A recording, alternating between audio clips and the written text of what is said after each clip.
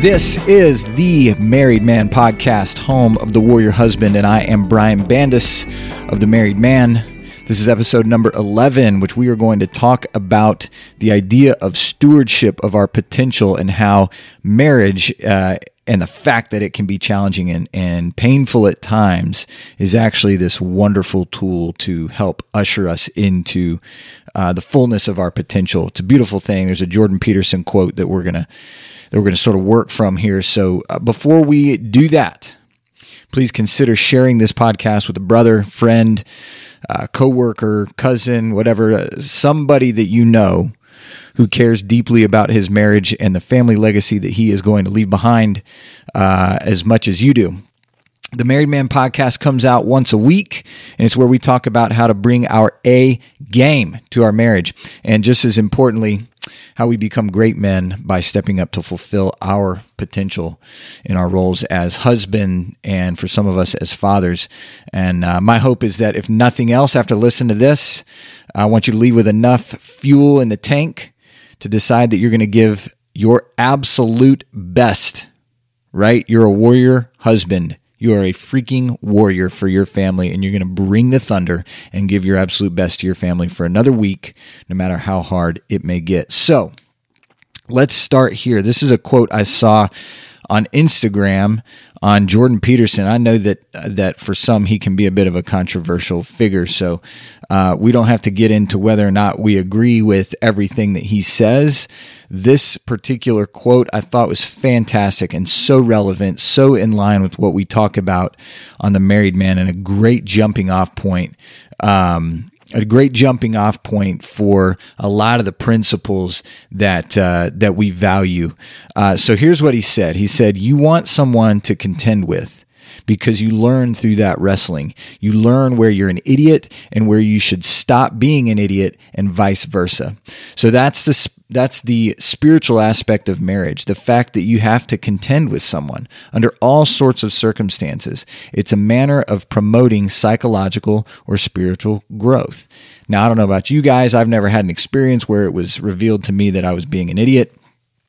No, I'm just kidding. Of course, that happens frequently. It has happened more than once this week. That's not a joke. That's not false humility. That is real. In fact, I blew it a couple days ago, and I am going to talk about that because that is the reality of this marriage relationship, is that it does reveal that to us. A couple days ago, I was in a stressful moment, and Kelly came over and she was sort of trying to help. And instead of accepting her help and appreciating her help, or even just going about dealing with this situation, I sort of snapped at her. And then that turned into, I guess a fight, a conflict anyway, a disagreement. And I told her she picked a fight with me, which she didn't. And I shortly thereafter had to leave for an appointment. So I'm driving and it's weighing me down. I'm not in a good headspace to have a good appointment or anything. And I'm like, man, I don't want to spend the day like at odds with my wife. And I called and I apologized to her. And frankly, I needed to. It was on me. It was me. I picked the fight, if we're just going to call it what it is. And so what's cool though is, and I've shared this in The Married Man, I'm really not great at apologizing. I got a lot of pride. It's a struggle. I know I'm not the only one. And I called and apologized, and usually she is much better about that and quicker to do that than I am. Now, in this case, I don't know that she had anything to apologize for, and if she did, she still would have probably beat me to the punch. But in this circumstance, I have this opportunity to take this tiny step forward, to swallow my pride, acknowledge, hey, I was short with her. It was really on me. Call and apologize and sort of, have the humility to do that. And this is the path, guys. As Peterson says, you want someone to contend with. Those who know me have heard me say this. I like to say it. One thing I love about Kelly, one of the reasons we're such a good match, is she can take me, man. She can take me. Like she is, we are on equal footing for sure. And she can take me on with my big ego in tow. She can stand up to me. And it's a good thing because as he says, you want someone to contend with because you learn through that wrestling. But you have to want to learn. One sort of base premise for the married man and an assumption, a foundational assumption I'm making for those who are reading the Married Man emails, listening to the podcast, watching the videos, so on. If you're hearing this, I have this base assumption that you want to learn, that you want to grow, that you want to become this man in your marriage. If that's not there, man, that's a non-starter. There's no value in what I'm saying if that desire isn't there. You have to want to learn, you have to want to grow. No growth was guaranteed to me through that fight that we had. No growth was guaranteed to me through that conflict, and no growth is guaranteed to me through marriage. I have to look for it. I have to desire it and go out and pursue growth. I have to take the time to think and reflect on what I'm experiencing, what I'm doing, what needs to change, all of that. If it doesn't start with that desire and then I don't go out and pursue that, then all that's going to happen is we're going to have a fight. There's a wedge driven between us. I don't change and grow. I don't swallow my pride. I don't learn anything about her or about myself. And I'm in the same place when we have a conflict again tomorrow. And nothing has changed. There's no growth. It's not a guarantee. So I acknowledge here in the last couple of weeks that I've been letting outside stressors, like in that moment a couple of days ago, come out on occasion on my wife and on my kids. And I have this desire to get better. I have this desire to learn how to manage those stressors and learn how to manage my reaction to them. And I use that word on purpose. Reaction meaning, at least to some degree, me not being in control of my reaction, not a purposeful response, right? I want to get better at these things. I believe that astonishing levels of potential were created in each of us. I really do, and I have seen it. I've seen this playing out in my own life. It's been really exciting. It starts with one, a belief that is true, that you were created with astonishing levels of potential. And like I said, I keep experiencing this reality that I really have no idea where the limits of my potential are, because I'm experiencing things becoming reality that I really didn't think were possible years ago. And that continues to expand. It's almost like, you remember you'd play one of those video games where you're exploring the map, and as you travel, it would start to like illuminate, a portion of the map around you. And as you go further, you see more and more of the map, and you start to realize how big this world is that you're traveling around in, right? Your little ship or your guy or whatever is walking in it, and it would continue to expand. That is akin to my view of potential, my view of life. And I'm going, oh man, I thought the edge of the map was here, but I got over here and I'm nowhere near the edge of the map, because now I can see this other portion has been illuminated. I'm going to go over in there, and where I assume is the actual edge of the map, and discover that that's not the edge of the map. And it continues. It's beautiful, and it makes life exciting. I used to take criticism really, really poorly.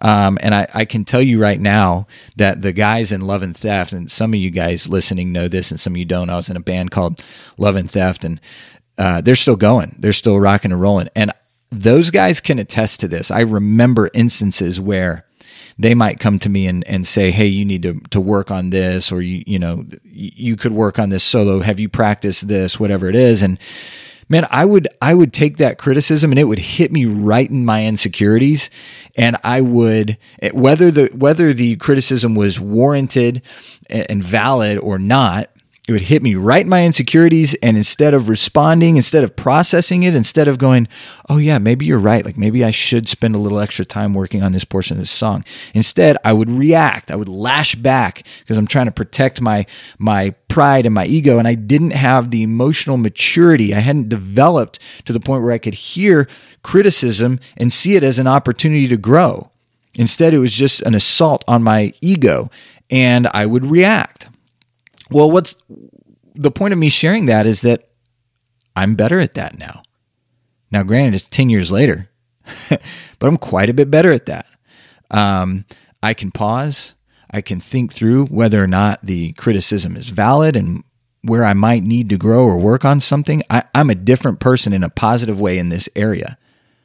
That's just one example of over time, we get better. Jim Rohn, I love Jim Rohn. You guys need to listen to him if you haven't. I'm sure a lot of you have. He's sort of the father or one of the fathers of inspirational self-help stuff like that. He's just fantastic. He just seems like he's happy all the time. He says, the big challenge is to become all that you have the possibility of becoming. You cannot believe what it does to the human spirit to maximize your human potential and stretch yourself to the limit. That's Jim Rohn. Man, I could not agree more.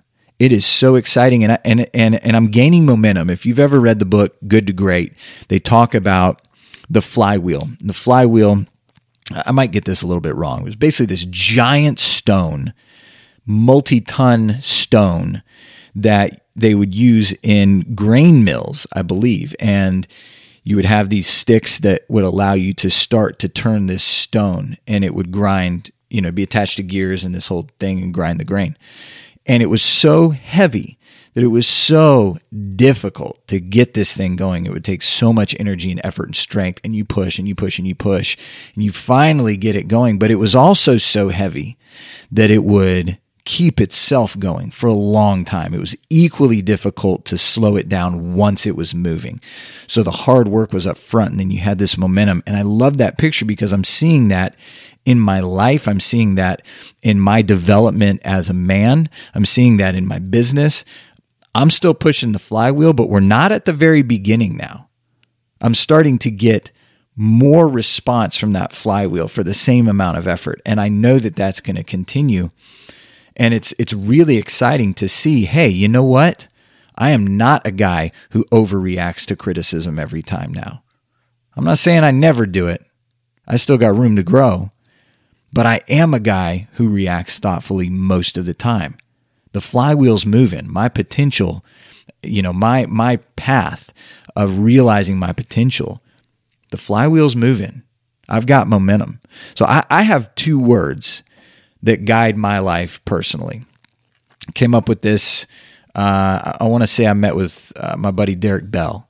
And he said, man, I've got a couple words that I've agreed. My wife and I kind of talked, and these guide what we do. And immediately I was drawn to that. I thought, man, that just simplifies things, gives you such clarity. And I went back and I thought about it, and I said, okay, there's two words that I think guide my life. And one of the two is stewardship, because I believe that covers so much. And this act of learning to relate more powerfully and more healthily and more purposefully to those I'm close to is stewardship.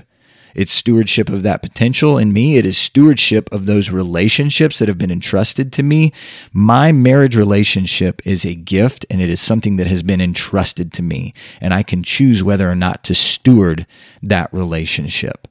My relationship with my kids, being their father, that is an opportunity that was entrusted to me, that I have the option of whether or not I'm going to steward that.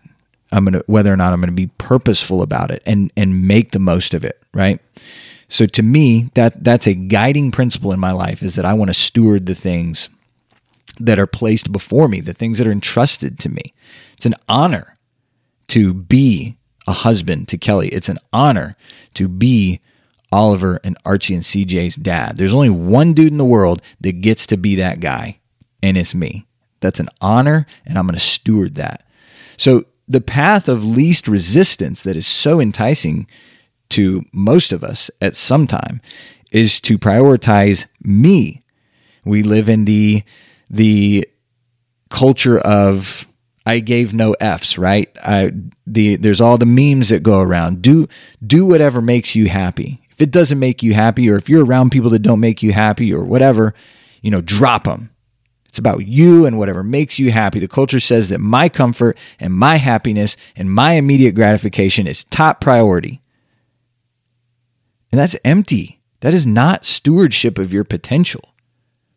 It's going to cause your potential to flounder. It's selling yourself short. The only things you want to do, the only people you want to be around are those that you're most comfortable around. Man, you're going to miss out. I'm not saying you hang around and you put up with, abuse of some kind or anything like that. That's not what I'm describing. But man, the guiding principle can't be my comfort. The guiding principle cannot be my pleasure, my immediate gratification. No, because that is all weak compared to fulfillment and the realization of potential, the realization of the fullness of who I was created to be. Man, I get pumped about that idea. I don't know. That's like that map, man. I don't know where the edge of the potential is. I don't know what the fullness of Brian Bandas is. Brian Bandas fully maxed out. I don't know what that is, but I want to find out, man. I want to get to the end because we are going to die. As Gary Vee always says, we're going to die someday. It's an inevitable reality. So maybe we should make some decisions in light of that unalterable truth. I am going to die. And I want to get to the end and I want to leave it all on the field. I know that's, like I said last week, sports analogies. I can't help myself. They're too easy. I want to leave it all on there. I want to get to the finish line of my life and feel like, man, yeah, I did it. That was my best. I don't regret not giving it more. Some friends of mine, speaking of love and theft, actually, one of the guys was our drummer for a couple years, Chris Tyrell. Some friends of mine have this podcast, and Chris is one of them. There's three guys, and they're doing this podcast called Renovating Masculinity that I think is fantastic. In the last episode that I listened to, they were talking about goal setting and this idea of writing your tombstone. And so I thought through that, and I thought, man, what do I want written on my tombstone? And it was pretty simple. I'm not sure that this would never change, but what I came up with for now was the greatest father and husband that ever lived, and an excellent steward of everything that was entrusted to him. That's it. Greatest father and husband that ever lived, excellent steward of everything entrusted to me. Now, if I'm an excellent steward of everything entrusted to me, there's going to be some natural fallout. I'm going to build great relationships. I'm going to build, most likely, going to steward my talents and my energy and work hard and work effectively and learn and probably build some good businesses and, have an impact on my community. Those are all things that I want, and they all fall under the heading of stewardship. There's something called the funeral exercise, and it's similar. I can't remember what book I read it in. I want to say maybe it was, I can't remember, 7 Habits of Highly Effective People or something like that. One of those. And the idea is you think through, you imagine that you're at your own funeral and you're listening to these people close to you talk, and it's a great way to evaluate how you want to operate in the different areas of your life. So you imagine your wife talking about you in front of your funeral. You imagine your kids, you imagine people you work with, you imagine friends, and it's a way to get clarity on here's who I want to be to these people. Here's what the kind of things I want my wife to be saying about me at my funeral. And man, this speaks to that. I want to go through that funeral exercise, and it gives me this clarity on, oh, okay, this is what I want my children to be saying. I want them to say he gave all that he could to his family. I want to be like him. I want to be like him as a dad. I want to be like him as a husband. Like, that's what I want to build. I would encourage you guys to go through that. I'm going to try to go back and remember where I read that, and I'll share it on Instagram and Facebook. It was such a helpful exercise. So that brings us all the way back to this. You want someone to contend with because you learn through that wrestling. You learn where you're an idiot and where you should stop being an idiot, and vice versa. And that's the spiritual aspect of marriage. The fact that you have to contend with someone under all sorts of circumstances. It's a manner of promoting psychological or spiritual growth.